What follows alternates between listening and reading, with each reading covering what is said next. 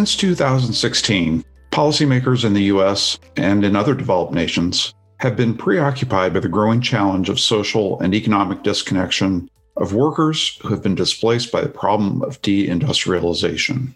As automation and offshoring have reduced employment in traditional manufacturing, many workers have found themselves unemployed and often unemployable. This problem of chronic unemployment has given rise to the so-called deaths of despair, falling life expectancy among white working-class individuals, chiefly men, accompanied by rising rates of addiction, overdoses, and suicide. Two scholars at Princeton University, the husband and wife team of Ann Case and Angus Deaton, brought these deaths and their theories about what's causing them to public attention in 2015. Their academic papers on the topic have now been turned into an important new book, Deaths of Despair and the Future of Capitalism. Dr. Case and Dr. Deaton sat down with me recently for a conversation about their book. Angus Deaton and Ann Case, thanks so much for joining me on Hardly Working. Pleasure to be here. Thank you. Your work has had a tremendous influence on the way that we have thought in the last at least 5 years since you published your initial paper on rising mortality among non-Hispanic whites in the United States. It has had a tremendous influence on the way that we've been thinking about these issues. So I'm really glad that we have a chance to get together and hear about this book, which is an extraordinary book for anybody who's interested in the topic. But I wanted to start out, this is a podcast about vocation, career, and work, and I really like to have our guests kind of talk about their personal backgrounds and how they found their way into the field that they've given their lives to. So can we start there and just have you share a little bit about your own lives? Sure. I studied economics and math in college, and I encourage students now to think hard about those. They're a really good background for almost anything. But then I decided instead of going to Wall Street that I really wanted to go into something closer to public service. So I got a master's degree in public affairs from Princeton. But then I decided that a PhD in economics would be even more helpful. Not thinking I would go into academia. I thought I would go work for the World Bank or I would go work in an international organization. But it turned out I loved the life in academia. I loved the combination of students plus research and it being a place that I could go off and do almost anything. So I've worked in international development, but as you say, most recently, the last 5 years, after Angus and I started on this topic, it became kind of all-consuming. But I think it's just been like one step at a time. What's interesting, like you stick your nose in and you think, is there something here that's worth doing? Yeah. Well, so I grew up in another world. I mean, I grew up in Scotland. My dad was very, very keen that I be educated, and I think largely because he had no education himself. I mean, he grew up in a mining village, and the village schools didn't let you go to high school, so he never went to high school. And after the war, after he'd been invalided out of the army, went to night school. And very slowly, and I remember as a child, his tribulations, complaining about exams. And, he had to get through high school, essentially, and then he had to get through a university degree, and then he had to get a professional qualification as a civil engineer. And after he did that, I grew up in the southern part of Scotland. And he managed to get me a scholarship to a very fancy school, which he could not have been able to afford otherwise, and which gave me a very fine education. I wouldn't say I was super happy there, but the quality of the education was terrific. I did what everybody from this very fancy school did. I went to Cambridge or Oxford. I went to Cambridge. I was a mathematician. I ran out of mathematical interest or mathematical ability after a while and got herded into economics. And for me, that was just fantastic. Always liked it. And, I've been an economist ever since. And like Anne, I love this combination of teaching and just being able to follow your own curiosity. So nearly all of the things, including this work, is serendipitous in that, we really didn't know. We're looking for something else and then find this. And we knew enough to know how important it was, but it was not what we were working on, and it was not really what we were interested in. And so we simply took the opportunity to move away from that in this way. But I was brought to Princeton in 1983, and Princeton being a wonderful place to work.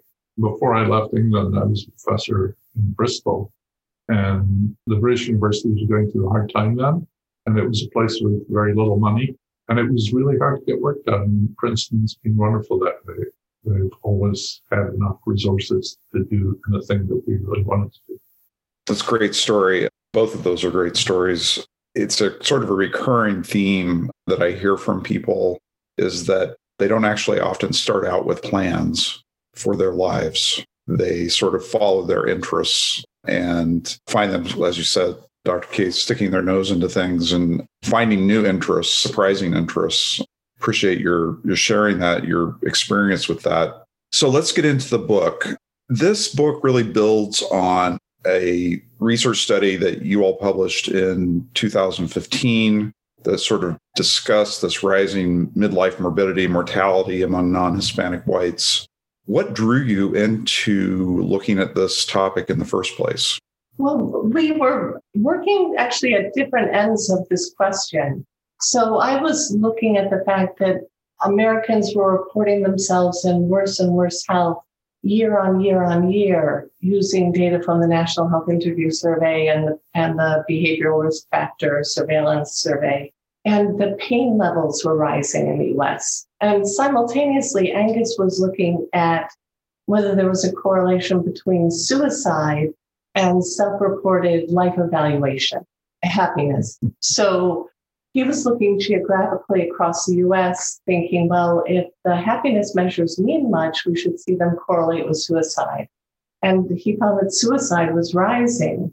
And then we thought, well, that's interesting. And it's also interesting that it's rising at a time when pain and self-reported pain is rising, health is falling.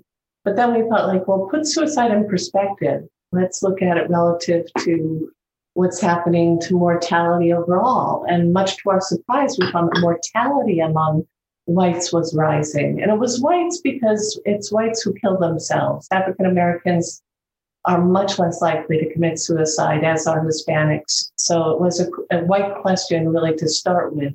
And we found that white mortality had been rising since the late 1990s. And this was now 2013, 2014, when we were looking at this question. We thought everyone must know this who works on these issues. And we were really shocked to find out that that wasn't the case. Just qualify that a little bit. What we found was that all-cause mortality, total mortality, was rising in whites in midlife. You know, we were working with this midlife age group, 45 to 54, so where we found a big rise in suicide. And so we focused, but that was what really knocked us off our chairs, which was that all-cause mortality should be rising for any group in the United States after 100 years of mortality decline. I mean, you know, I'd written a book called The Great Escape in 2013, in which, you know, one of the big facts of that book is mortality has been going down for 100 years through, you know, in most countries around the world, and that this is a huge benefit to mankind. And so to find even for this group, you know, and it's white, non-Hispanics, midlife, so it's qualified, that mortality was going up was pretty astonishing, and even more astonishing that no one seemed to know this. That was the initial run at this, and it happened. I always think of you and J.D. Vance in his book Hillbilly Elegy as being kind of a narrative exploration of his book is a narrative exploration in many ways of what you've done from a quantitative standpoint.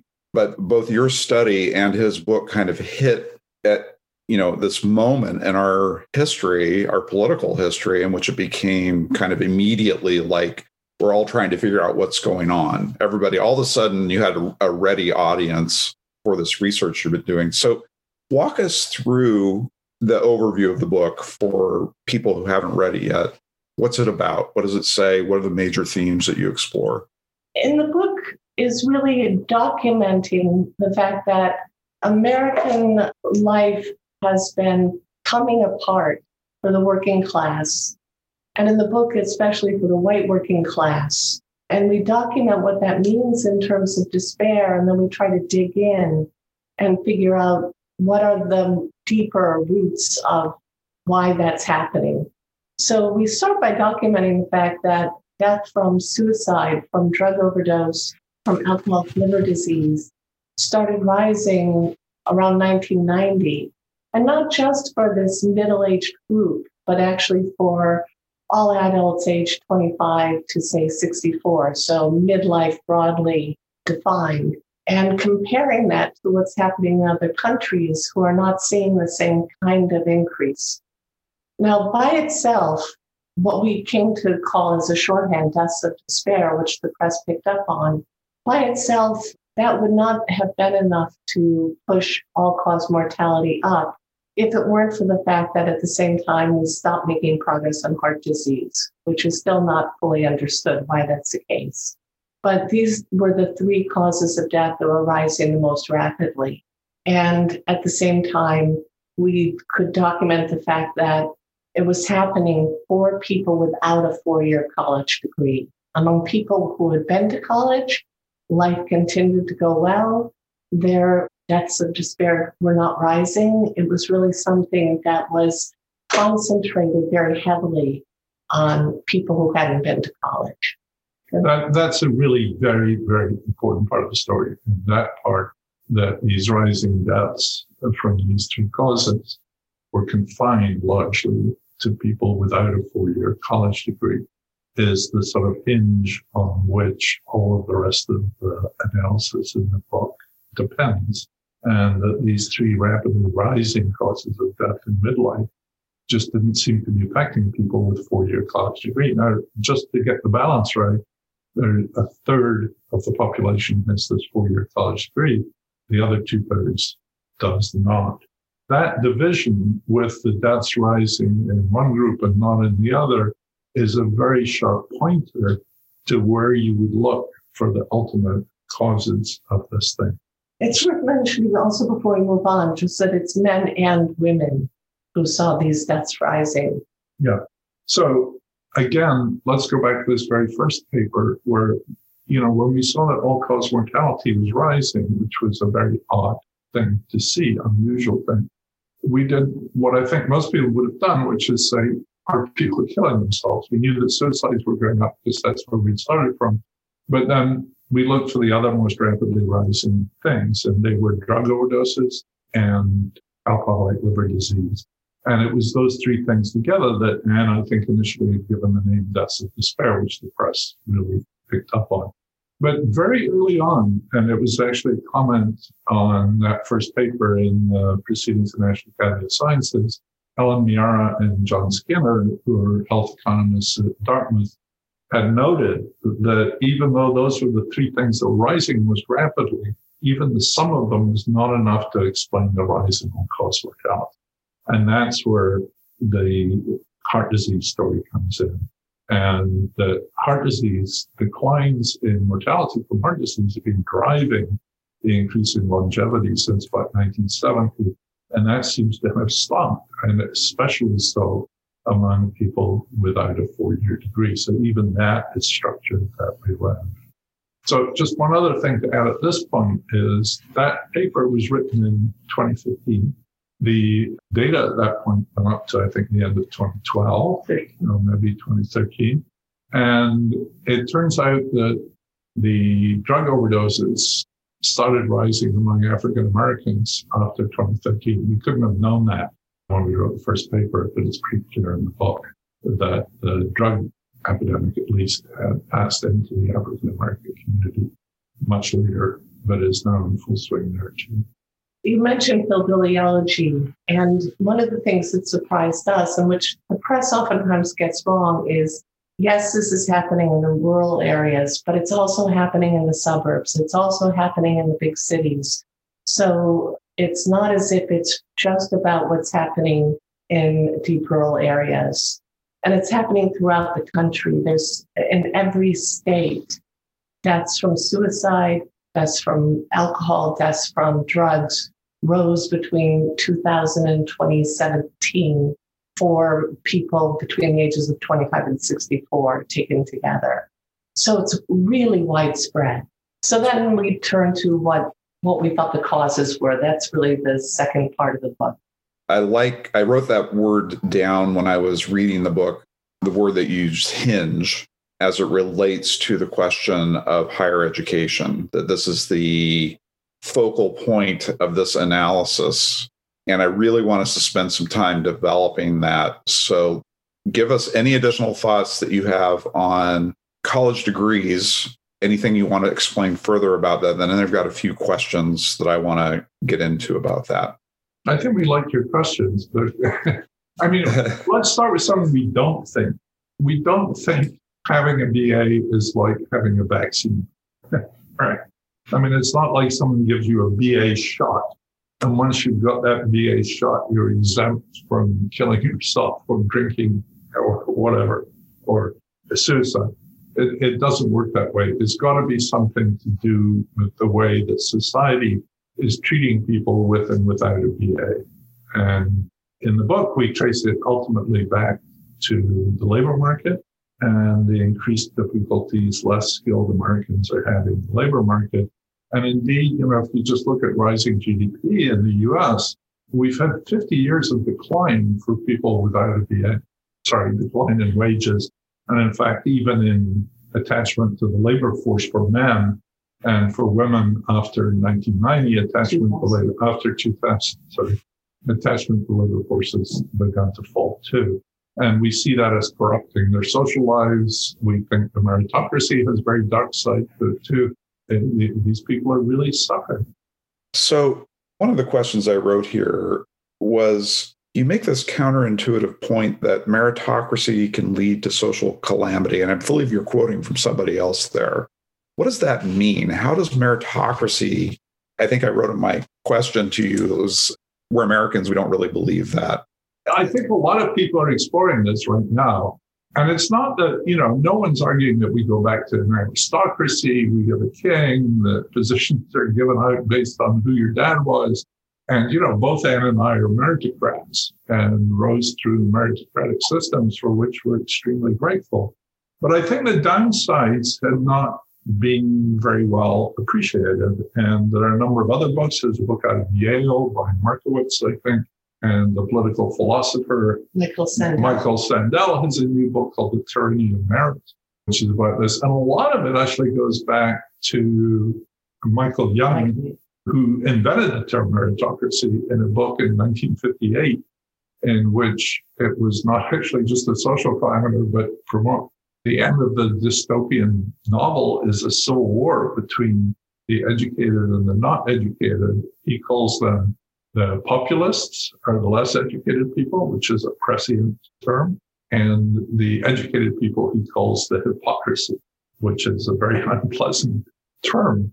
But just to put some of the things that have come out in this literature, one thing about a meritocracy is if people succeed in this meritocracy, they tend to believe that they did it themselves. So a lot of people have written about this. They tend to minimize the role of luck and maximize the role of their own efforts and hard work. And, lots of us put in hard work and did, put in a lot of effort. And if we hadn't, we wouldn't have succeeded, but we also had a lot of luck along the way. And help. Yeah.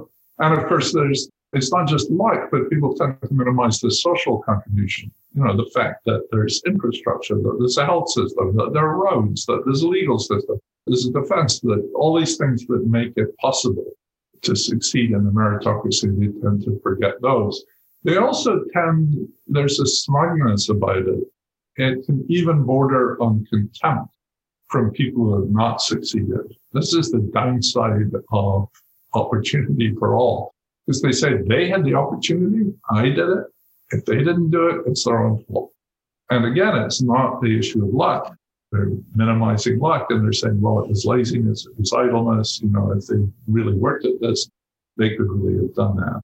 And Anne's going to come in a second. Just like I say, on the other side, there's the danger that the people who are so despised, the people who haven't succeeded educationally, can believe that indeed, maybe it partly was their own fault, but then they come to think the system is rigged.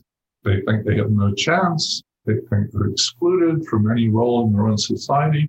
And, they finish up voting for Donald Trump. And actually, after a generation or two, the system is rigged. People who make it to the top oftentimes do what they can to board up the doors and pull up the ladders. So the idea that we all start, I was raised on the idea we all start on the same starting line and go. We don't all start on the same starting line. And the idea that, of course, people want to protect what they have for their own children, and they will do what they can to make sure that happens. So there's a lot that goes on that I think could bring down a meritocracy after a generation or two, because the people who make it to the top want to make sure that those in their own families follow them and they protect what they can. You know, we have grandchildren who live in New York City. We'd see nothing like the sort of brutal attacks or the brutal environment in which their parents had in getting them into even preschool in the city. So it's not an equal battle, even for 4-year-olds. And, you know, the returns. So that's another part of it. If you have a meritocracy in a very unequal society, the returns to success become so enormous that you get these enormous fights over getting these resources for your kids or indeed for yourself. So that, you know, making partner or getting tenure might have been a nice thing once before. Now it's absolutely essential because it opens the gates to wealth and riches. And one of the consequences of that, I think, is there's a real tendency to cheat. So I think the decline in some corporate behavior or cheating scandals, or like the college admission scandals when parents were bribing college officials to get their kids in. That's what happens when the stakes are so high in a meritocracy. And it doesn't even have to be illegal behavior, right? I mean, I have friends in Princeton who are currently spending thousands of dollars on coaches for their kids applying to college. Now, given that the college premium, meaning how much more you earn if you've been through a 4-year degree relative to a high school degree, went from 40% back in 1980 to now being about 86% today. That's just such a stunning increase. It should have elicited, the economist in me says, that should have elicited a lot of kids going to college and getting that 4-year degree, right? The wage being a signal, the price signal. And while getting a 4-year degree has nosed up slowly, it's nowhere near where it should be, given the premium that's placed now on having that degree. So there are clearly barriers that are stopping people from going to college. I really want to explore that some more. You know, you're talking about the sort of the compounding nature of advantage in American society. If you've got some advantage, you can hand that advantage plus some more advantage onto your children, and it sort of compounds generationally. My own experience of this was when we were raising our young children. We were living in Washington, D.C. on Capitol Hill, and there was this one very good preschool program there. It was public. And I remember for both of my two oldest sleeping out on the sidewalk on a January night to be in line so that I could get my child into that school. And my memory of this is that all the other parents who were in that line looked pretty much like I did, white professionals who were willing to sleep on a sidewalk in order to get their kid into this one special program. I definitely think that's true. I struggle with this, and I want to get your thoughts on it, because one of the things that I've noticed about this conversation is among conservatives is an unwillingness to acknowledge the idea of systemic advantage and disadvantage. That's a real stumbling block for a lot of conservatives thinking about. It's less actually now a stumbling block than it used to be. It used to be a very hard and fast, like you get what you deserve in life. Now it's more like, well, we see systemic disadvantage for working class whites in America. We don't necessarily see it for, say, African Americans or Hispanics. Have you encountered that sort of disconnect of, we didn't really believe in it 30 years ago when William Julius Wilson and others were writing about these kinds of challenges, but now we believe in it because it's happening to our people in a sense. Is that? I think that's exactly right. We talk to college presidents and so on. We say, How many of these kids that you're making room for at Princeton, come from this class and say, well, here's our statistics on the number of kids whose parents didn't go to college. What do they call them? First gen. But, a lot of these kids are minority applicants. And I think if you are the parents of a smart kid in Princeton, New Jersey, let alone in Boise, Idaho, and in fact, in Princeton, New Jersey, it's probably not in Princeton, New Jersey, it's probably even worse. You can just forget about getting a kid in Princeton unless they're some sort of superstar math Olympiad, chess grandmaster or something. I would take it in a slightly different direction, right? So at the time that William Julius Wilson was writing, Charles Murray was writing about the dysfunction in the Black family. And Wilson was trying to counter that with, well, whoa, look at what's happening to these neighborhoods. Let's look at what's happening to the labor market when industry pulls out of the cities. Well, Charles Murray is writing now today about the white working class. And it's very much the same story where he just crosses out the word Black and he writes about whites not being industrious enough. And if they were more industrious, things would all fall into line. Although the book, I think one of the things that it does that we haven't trumpeted enough is to say, well, actually, if people just got lazy and left the labor market, then the wages that are being paid for people of that group should rise because the supply has fallen. And instead, what we're seeing is supply shifting in, labor force participation falling, and wages falling at the same time, suggesting it's more about the demand for workers of that type changing.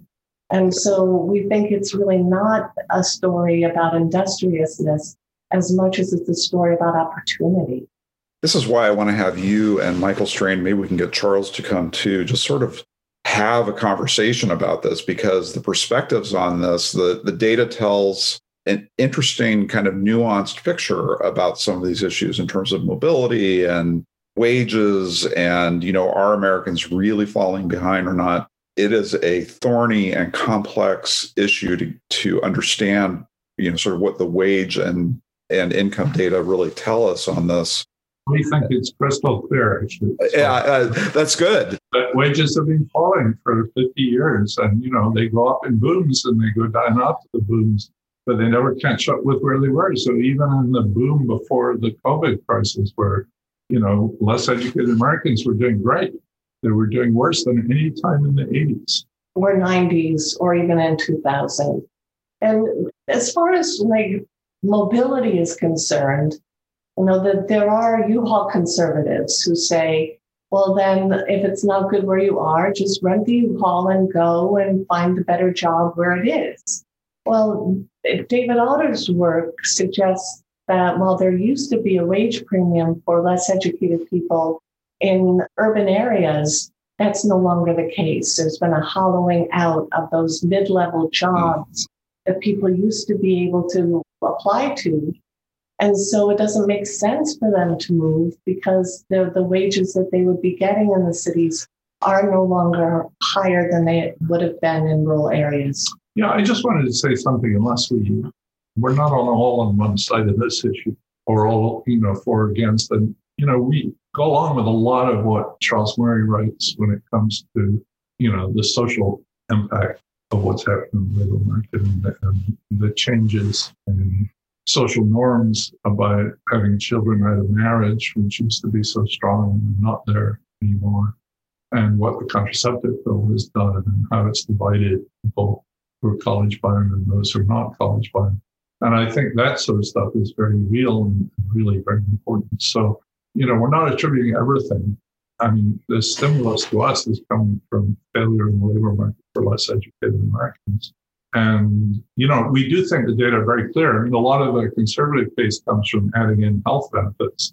And that to us is really adding insult to injury, because these health benefits are there to benefit the providers, not to benefit the patient. Okay, so I'm going to ask you to argue against interest here, or argue with your interest maybe. But so we know that the 4-year degree is having this effect of dividing society.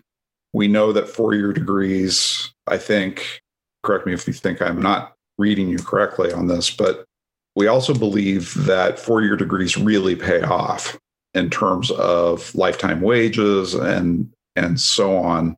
So just for the benefit of our audience, this could be both policymakers and non-policymakers, but is a four-year degree still the best pathway to the middle class and economic mobility?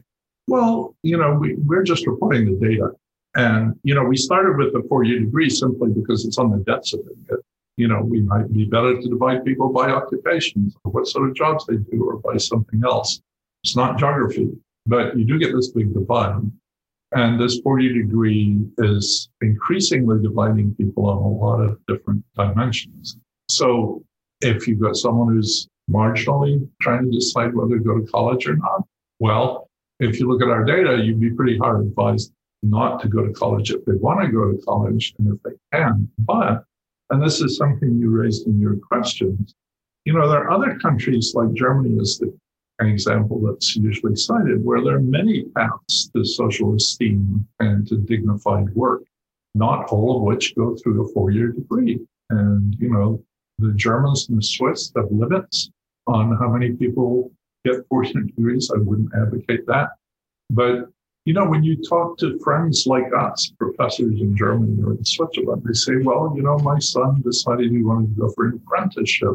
And they're proud of it in a way that, if someone in our social circle here said that about their kids, they'd be sort of shamefaced about it. So we've got ourselves into this situation, which I think is, socially a ridiculous one, which is we're giving enormous priority and premium to this division, which doesn't really exist. Even in Britain, where a lot more people are going to college, there are many more qualifications that seem to count on the way up, and not just having a four-year college degree, which in Britain is only a three-year college degree. So there's not like the same amount of investment in it.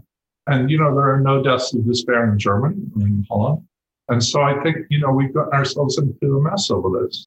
We've rigged the system in another way as well, which is the K through 12 education system currently in the U.S. is laser focused on the minority of students who are going to go on for a four-year degree. The other students are really not given the kind of attention or skill set that would really help to set them up. That's a really heavy lift, but it's something that we have to come to terms with if we're going to come to terms with this problem. And then let people decide. But there should be, as Angus said, we think about maybe certifications that let people go and get jobs that they're certified, they have a good skill set, and it will give them a living wage. Or schemes where employers get together with junior colleges and where you can transfer, if you've decided you don't really want to do this, or, you can transfer up or transfer out. And there's just, I think Michael Sandel puts it very nicely. He says the BA has become the route to dignified work and social esteem. I think we have to stop that.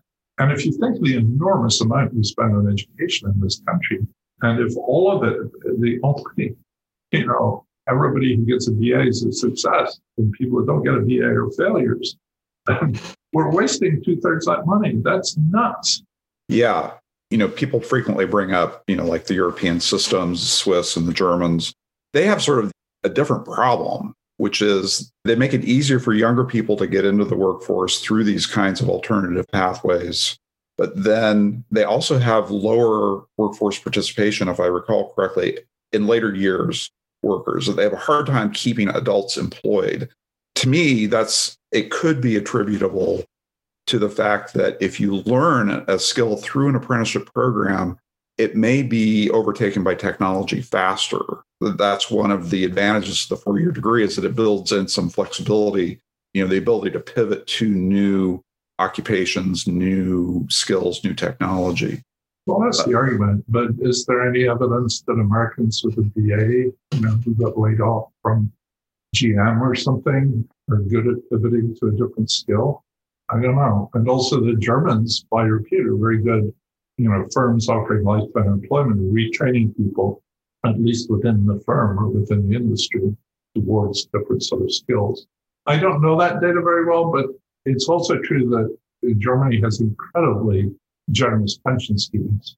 And I remember seeing data some years ago that the average retirement age in Germany was below the minimum retirement age on the grounds that you could get a doctor to certify disability and you could retire at 45 or 50 on basically full replacement salary. So one would have to factor that in too. But this is beyond. Yeah, absolutely.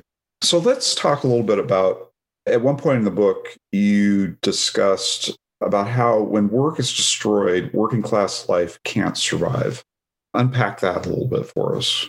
So for about 20 years, we would have dinner with our colleagues, Sarah McClanahan and Irv Garfinkel, who run the Fragile Families Study, which is a longitudinal study.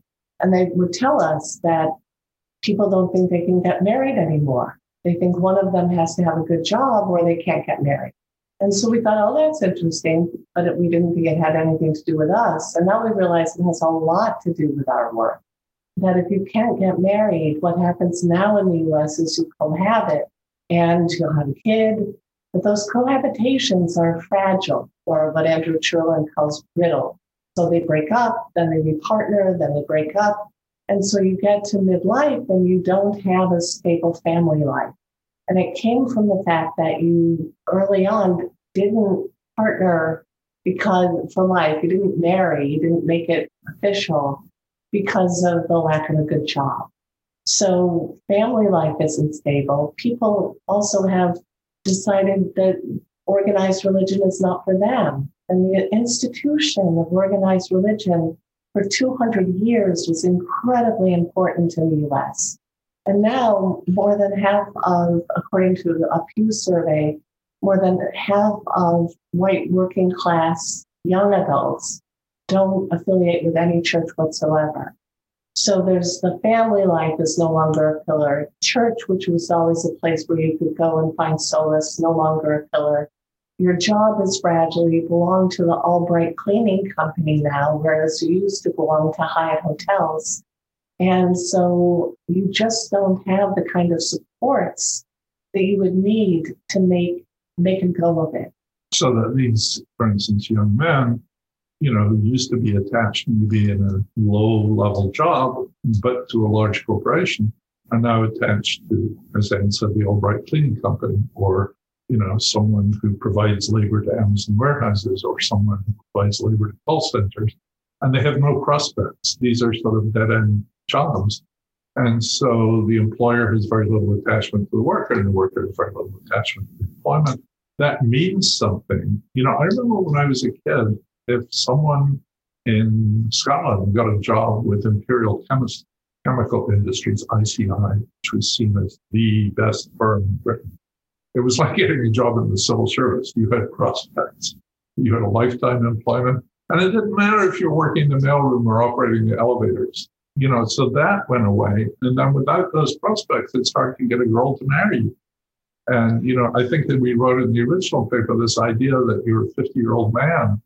You've never been married. You've had 3 long-term relationships, all of which produced kids. Your kids are now all living with other men. You don't know them. They hate you. In middle life, instead of facing your midlife crisis as the guy with a tight family around you of loving wife and loving kids, you have this mess. And no wonder people's lives, people looking for ways to destroy themselves. But, these employment, that good employment, these used to provide a lot of social life in and of itself. Bob Putnam's guy who's bowling alone was bowling alone in a union hall. There's no union, there's no hall. So he's not even bowling alone because there's no place to bowl. And so the social life that was around a lot of that work is just not there anymore. Yeah, it's so interesting to me because for a long time I subscribed to the cultural explanation, but the more you stare at this, the more you listen to people like you who are working and researching in this area, economics seem to be the main driver. Do you agree with that? I think so. The social is important. If people still had if there was strong social disapproval of having children out of wedlock, for instance, the effects of the labor market would not have been so bad. But what used to be shotgun marriages are now shotgun cohabitations that don't last. And so we think that is, but we're economists, right? So I always take this with a grain of salt myself, because of course we're going to say that it's the economic underpinnings of it. But in this case, we really do think it's the economic underpinnings of it. At the very least, it's a self-reinforcing system that can either sustain itself or collapse on the basis of a collapse in either one of those. And if you're looking for where the collapse started, it'd be hard to argue against the economic picture of it. It's easier to be virtuous if you've got a good job. Yeah, poverty's hard on your character. I don't think there's any doubt about that. And I think it's been among conservatives, I think it's been undersold. So you have a chapter in the book, or maybe it's a section of a chapter, I can't remember which, but it's really fascinating research on the nature of pain in both physical pain and psychological pain. And I thought that was so helpful for understanding the opioid crisis, because opioids treat both kinds of pain. Talk about your insights on the nature of pain that people experience, both physical and psychological. Well, we're still very puzzled about this. I don't think we have solutions. And we've talked to neuroscientists who work on this, and we worked with the psychologists who have papers in proceedings in the National Academy of Sciences. And there's this explosion of pain in the US, with younger cohorts having more pain than the previous cohort. So, and you get this really weird phenomenon that middle-aged Americans are in more pain than old Americans. As an old American myself, I can tell you that pain goes up with age, whatever the data says. And of course, what is really happening is that these middle-aged people have had more pain throughout their lives than older people. And when they get to be old, they're going to meet a lot of pain too. So this rise in pain would seem to precede the opioid crisis, and may actually be fueled by it. Because one story is that, opioids relieve pain in the short run, but make it worse in the long run. I mean, opioids are real Faustian bargain, traded away your soul for short-run pain relief. So we don't know if there's, a mysterious exogenous source, but, we suspect, and I think you may have picked that up, that you shouldn't be separating the psychological from the physical pain. And a lot of physical pain, like lower back pain, may well be to do with your life coming apart. That doesn't make it any less real. Right. It's not as if you can say, well, if you broke your leg, then I'm going to feel sorry for the fact you're in pain. But if you're just telling me you're really having a hard time socializing with friends or going about your business because you had some lower back pain that no one can really get to the bottom of, we think that making that kind of a dichotomy is wrong. The neuropsychologists or the neuroscientists can now put you in a scanner, right, and play games with you. So one of the games can be a pass the ball game, and you think you're passing the ball with two other people. And then suddenly you come to realize they've stopped passing you the ball. And when you realize that, the same part of your brain lights up if I actually physically cause you pain. So the connection, the mind-body connection, we think is just incredibly important. And that the opioids landed on really fertile soil because people were in pain. Big Pharma went out and marketed where they thought people were going to be in a lot of pain. That was really where the explosion of the prescription opioid crisis took off. Yeah, and I was going to raise the study that I read earlier this year, maybe it was late last year, about, I think they were focusing on Appalachia, where they found that it was in the coal mining industry. And they found that in counties where there were more coal jobs still in existence, there were higher levels of opioid addiction and abuse, and not just among people who are working there, but really permeating the community around the mines. So this idea that this hard physical labor sort of creates the physical conditions for allowing opioids in, people start using them, but then they also, their family members and friends, it's easier for them to get access as well. And so the question that raised for me when I was reading that study was, should we really be mourning the disappearance of these jobs? Absolutely not. My dad and my grandfather were coal miners. My dad started out as a coal miner before, he got out of it through the war. And we should live in a world in which there's no coal mines. No one should be coal mining. When I lived in Scotland, I went down a pit. You go 2 miles underground, and there are guys hacking the coal face, lying on their sides with the coal falling in behind them. And they move the pit props so they don't die. And my grandfather was killed down a mine. So you don't have to persuade me that these jobs shouldn't exist. But, you don't want to overemphasize. It's certainly true that the pharma companies went to towns in Appalachia where there'd been a lot of injuries and there was a lot of pain. And that was an entry point. And of course, it spread. But, if you were to read Sam Quinones's book, for instance, Dreamland, that's set in a town in Indiana. There ain't no coal mining there, and there's a lot of the reverse going on, which is if you look at the structure of work now, an assembly line is much more dangerous, more likely to hurt you twice than working in McDonald's, for instance. So a couple of economists have systematically looked across the pattern of work. And that changing pattern of work should result in less pain, not more pain. So we have been eliminating these jobs. There's less people doing jobs that really hurt themselves.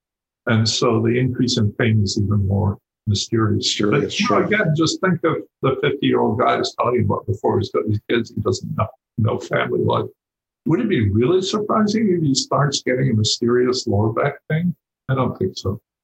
Okay, so you also have a chapter entitled, very aptly, I thought, False Trails, because we all go down a lot of false trails on this topic and a lot of other topics. Talk about the false explanations and why they're false.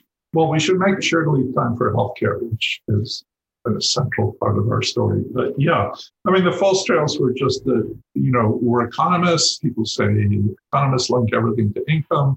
So this pain, this addiction, these suicides should reflect the business cycle. And the answer is they don't. Or if they do, they reflect it at very low frequency. So there's no correlation at all anymore in the US since 2008 between suicides and the business cycle, for instance. And it's just not true that as people got unemployed, they killed themselves in large numbers. Maybe they used to. There's an older literature on that, but it's not there anymore. So it's just that we wanted to dismiss this story that somehow it's all to do with economic conditions. Current. So, we're tracing back this long-term decline in the labor market for less educated Americans and long-term decline in quality jobs for less educated Americans. That's what we think is important, not the year-to-year fluctuation for the business side. But I should say, when we started this work, we thought that was possibly going to be an explanation, and it really wasn't. All of these deaths of despair were rising before the Great Recession. They rose through the Great Recession, and they rose after the Great Recession. A very smooth trend line up. You can't actually find evidence of the Great Recession in this path, although, the Great Recession may have caused people to enter the labor market at a time when jobs weren't very good. That might affect their long-term prospects. So we do think it's possible that it will affect them, but later on in their lives, when things really fall apart. You said that you wanted to talk about healthcare, and you devote a lot of real estate in the book to the problems of the U.S. healthcare system. So let's get into that and just talk to us a little bit about, and it's not just big pharma we're talking about here. This is a much bigger issue than any kind of scheme on the part of drug companies to addict people. Talk to us about how you see the health system playing into this problem of deaths of despair. Well, let's not write off the pharma companies. But it's not just that, is what I mean. No, it's not just that, but that's part of it. That's, just this major disgrace in our system, which is other countries did not allow people to hand out opioids like chocolates, drops or something. So there's a unique American failing there. So for us, there are various parts of this, but one is it costs too much, and we don't get, the providers get a lot from what it costs, but the patients don't. So our life expectancy is the lowest in our rich world. Our pain levels are much higher. So, we're getting a lot of mortality, a lot of morbidity. and we're paying these enormous sums. And it's just at a broad level, spending 18% of GDP on healthcare means that we've got that much less for everything else. And other countries don't do that. The next highest is Switzerland, which spends 12% of GDP. And if we could get down to 12%, we'd be saving $1 trillion a year, which is 50% more than we spend on the total military. These are huge sums. And this is like we're all wandering around with this millstone around our necks. And it shows up in the federal level, it shows up in the local government level, and it shows up at the individual level. It's also the case, it's about the way that we fund our healthcare system, right? So unlike other wealthy countries, we tie it to employment. And there are a lot of people who think that their employer-provided healthcare insurance is a gift, but it's not a gift. It's coming out of something. So it's coming out of wages, it's coming out of profits, it's coming out of taxes that we pay to the states. But the employer-provided part means that if I have a low-skilled worker and I look at the worker and I have to pay 70%, that's the average, 70% of their $20,000 a year healthcare premium, that worker's not worth it to me. So I outsource that job. So we think that it actually, on top of whatever globalization and automation we're doing, we have self-inflicted this extra weight to get rid of low-skilled jobs in large companies. And almost no large companies in America anymore employ their own security staff, their food service staff, their drivers, their cleaners, all of that stuff. Even their, what are they called? IT. There's IT, there's bill paying stuff, but also I was thinking of the people who man the phone banks or woman the phone banks. Almost none of those jobs, which used to be good lifetime jobs in these firms, even though they weren't paid all that much. The firms don't have those anymore. And a lot of that is because, as one executive said to us, if this guy is worth, say, $30,000 to the firm, the firm is prepared to pay $30,000 in wages or benefits or whatever.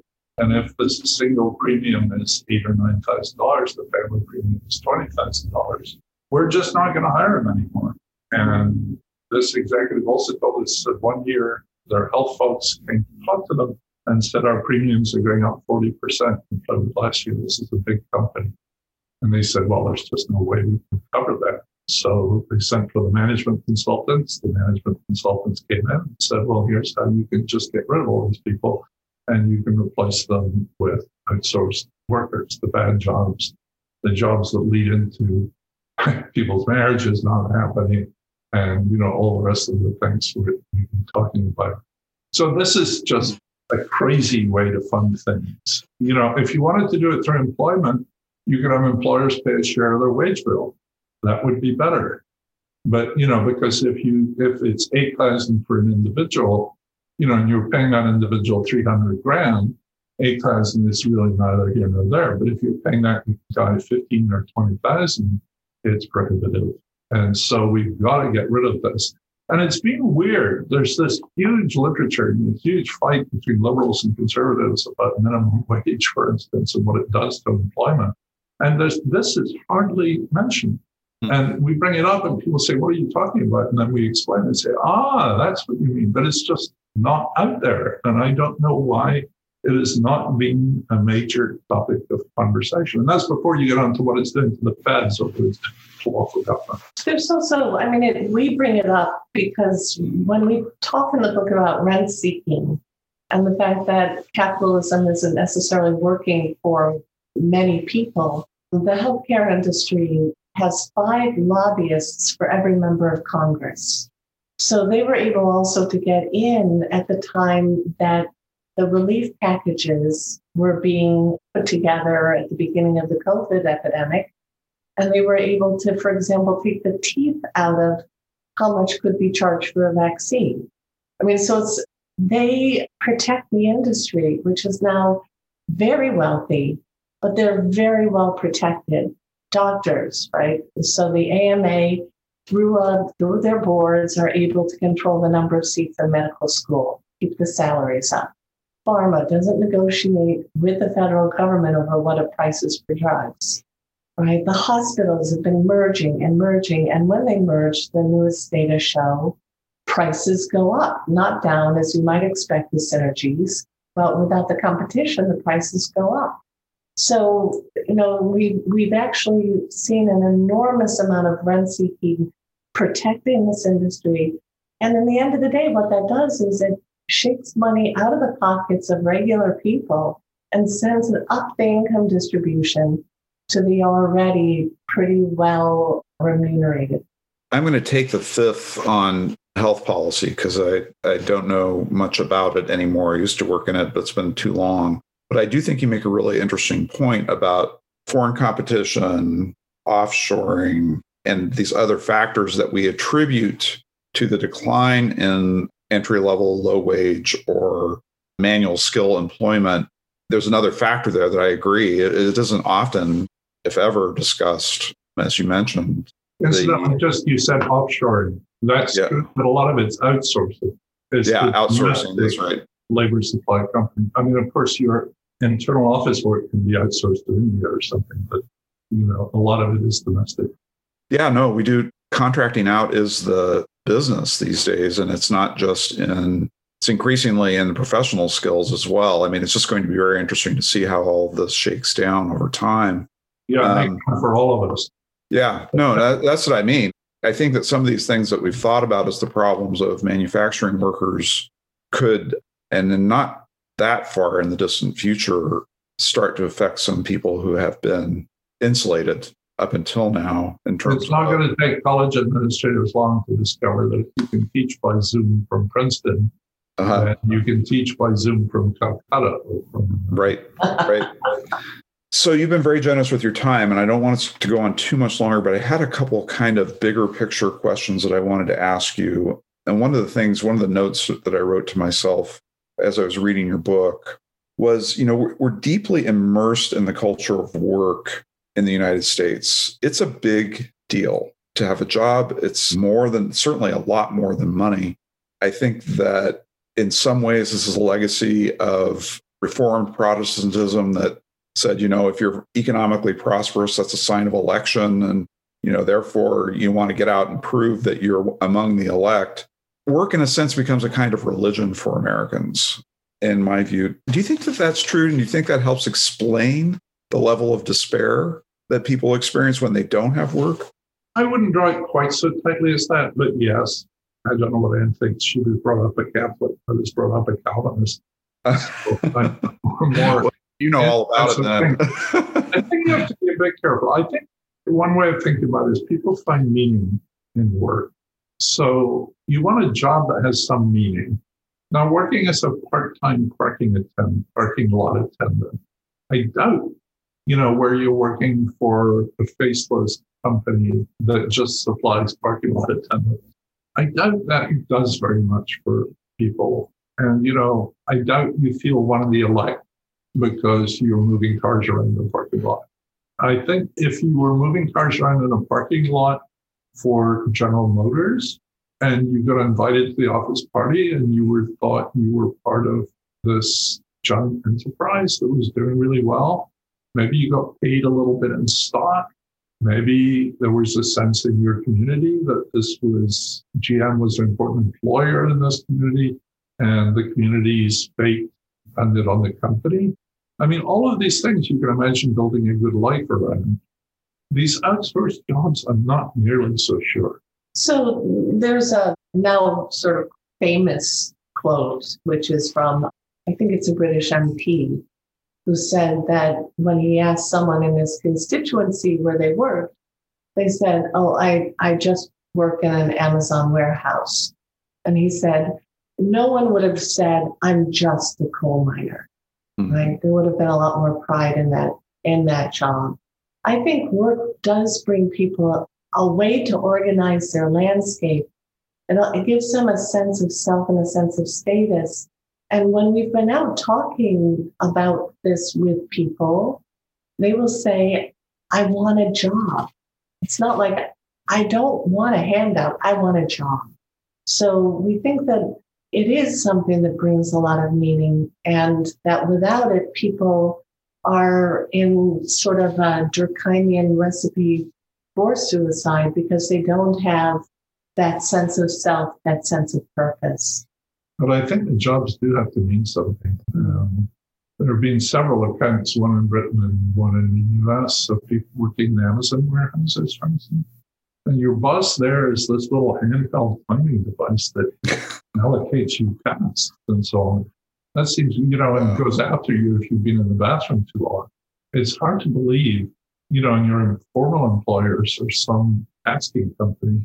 And I'm not sure. So, and I think that's an important distinction, because if there's a virtue in the job in and of itself, it's not necessarily just doing something that pays you money. I take the Protestant ethic point, and I'm sure it's better to have something than nothing. But I think, this thing that used to be open to less educated Americans, which was a real job, good job, even if you weren't going to be, you had prospects. There are all these stories of janitors finishing up as CEOs, and I dare say that was not very common. But it was possible. It happened once, and it's been profiled extensively. Yeah. No, but I certainly knew people in Britain who started out in very humble jobs. And it was partly because no one went to college, right? So there was no credentializing prior to the firm, right? So the firm just had a large intake. And, there were all these stories the CEO or maybe even owner's children had to go through all the jobs in the firm. And so if that was happening, then they would spot other people who were good. So there was an internal ladder of promotion, which doesn't exist to the same extent anymore.